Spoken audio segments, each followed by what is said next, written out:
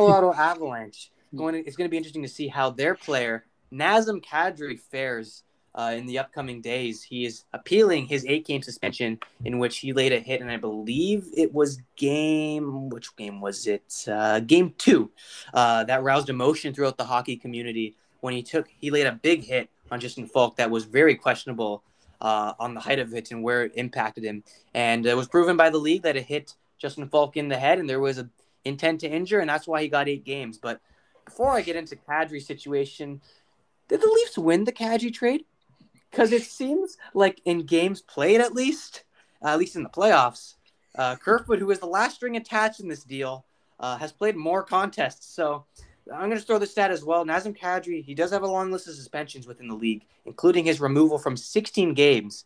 11 of those 16 games have come in the postseason. So if you want to go the complete opposite of a postseason player, Nazem Kadri's your guy, simply because he doesn't hit the ice. But this is kind of a fun question here, but did the Leafs win the Kadri trade? That's really interesting to talk about. I think it's going to depend on whether or not Kerfoot stays after the expansion draft. That whole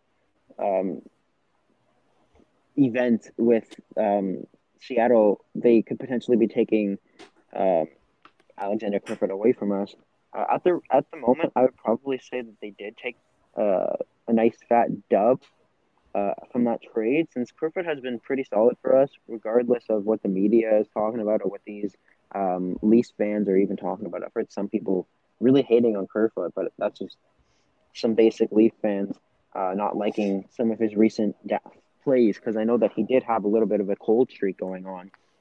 But for me personally, I do like Alexander Kerfoot. Obviously, his cap hit is a little bit high for a third-line center, but regardless, he does prove. And if you're getting quality, you're going to have to pay for that quality. So definitely we can sustain him for this year, but if we can find a way to maintain him for next year, I would see that as a absolute win for the Leafs. Yeah, and you want to answer this one as well, Josh? In my opinion, here's the thing. I hated Kadri when he was on the Leafs, but as soon as he started playing for Colorado, he's such a valuable player, because I as much as he's not the guy who's going to put up 100 points in a season, but he'll put up his fair share of points. He's a workhorse. If you watch him play, he works for what he gets, and he's that guy who, if you need to be in front of the net, he'll be in front of the net. He's willing to fight. He's willing to protect his teammates. And, I mean, if we're going to talk about the suspension, I think it was too many games. I don't think it should have been 8 games. And I think he did the right thing by appealing it, because, I mean, wait, if we're going to talk about that now, I'll just expand on it. But if not, no, go for it. I mean, I was going to get into it a little after, but yeah, take it away. It's interesting. It's an interesting topic, to say the least. He is a repeat offender. I'm just going to give some context before you go on. He is a repeat offender in the postseason. I believe he's had 2 with the Maple Leafs in the postseason. One on DeBrusk and one on, I believe it was what was his name? Wingles. Tommy Wingles. Tommy Wingles. Yeah. So he's had two cracks at this with the Player Safety Association. George Peros, the head of the Player Safety Department, responded quickly and slammed Kadri with 8 games, as Josh brought up, and as a suspension he is now trying to appeal. It is doubtful he will be granted the easy hand by the head of the Player Safety, George Peros, who also, like himself, has a resume of his own. But the Avs, in more of a broad scale of things, are now down a key depth piece as they ready themselves to face the Golden Knights once they finish the Blues, but now that's old news. And so Kadri, 8 games. Too long, too short, not enough. What do you got, Josh? Well, personally, when I see this, the 8 games, as you mentioned, George Peros, I think it's just the only reason they gave him 8 games is because of that whole Tom Wilson situation where nobody got anything, right? Personally, I don't think he's a repeat offender, but there's a huge difference between the Leafs, Boston, having history, like obviously with especially the Jake DeBrusk and Kadri issue, and then Kadri cross-checking him.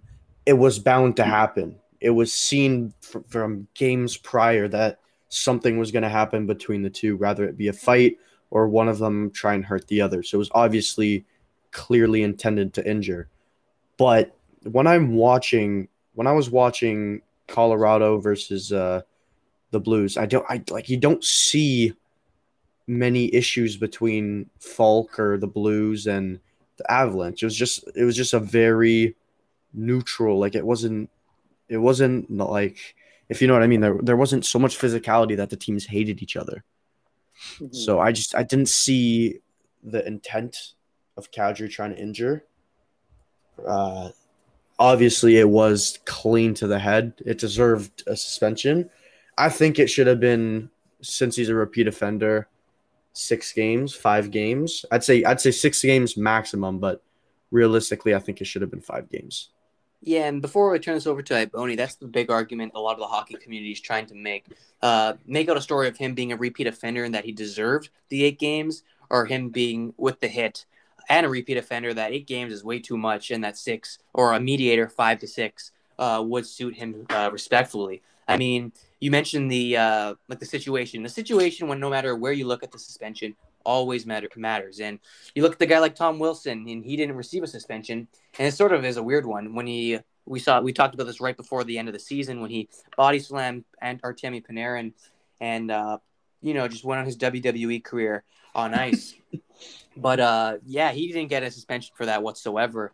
And we saw the consequences of what happens when you don't give a guy a suspension. You're going to get into a lot of heated battles. And we saw it with the New York Rangers and the Washington Capitals setting a record in penalty minutes in the first period. So suspensions, we know, are key in the game. And you mentioned the Blues and the Avs. Not that big of a rivalry there. Maybe Avs fans, maybe Blues fans can call me wrong here, but it's not as serious as, like you mentioned, the Boston and Toronto series where these teams hated each other for a long time, and there was a lot of bad blood between these two teams. And even you look at the type of series it was, you saw from game one puck drop that the Colorado Avalanche owned the St. Louis Blues, and even at that time when the hit was made in game two, they were up by a wide margin. So there was absolutely no need for the hit, and there's just not as there was obviously the hit was obviously suspendable. Intent to injure, you can sort of you're kind of treading a fine line there, but definitely I think not the right call by the Players Association to suspend to give him that many games, but the suspension was warranted. And Iboni, I don't know, do you agree with the 5 and 6 games? Do you think it should have been more than 8, less than 5 or 6? What are your thoughts on the Nazem Kadri suspension here? I think George Peros likes when people are mad at him. Um, like he's proven time in and time out that he's gonna do his thing and he doesn't care what people say, regardless of the backlash. This is way too many games. I would say 5, maybe even 4.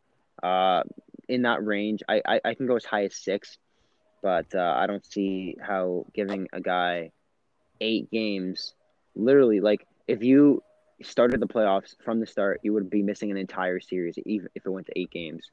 You'd be missing an entire series plus one extra game as well. Even regardless, because if you end up sweeping that game, you're missing almost 2 whole series, which is absolutely insane. And granted, they did sweep that series, so Kadri's missing how many games? 6 more games, I believe. I believe it's 6 more games, which could potentially just be all of the second round against whoever they're going to play. I believe it's going to be the Vegas Golden Knights personally, but we never know. Which is going to be a crucial blow for the Avalanche. So I think that he definitely got it wrong. It should be adjusted, and the fact that he's getting it appealed, it should definitely be decreased. I don't know how many games it would be decreased.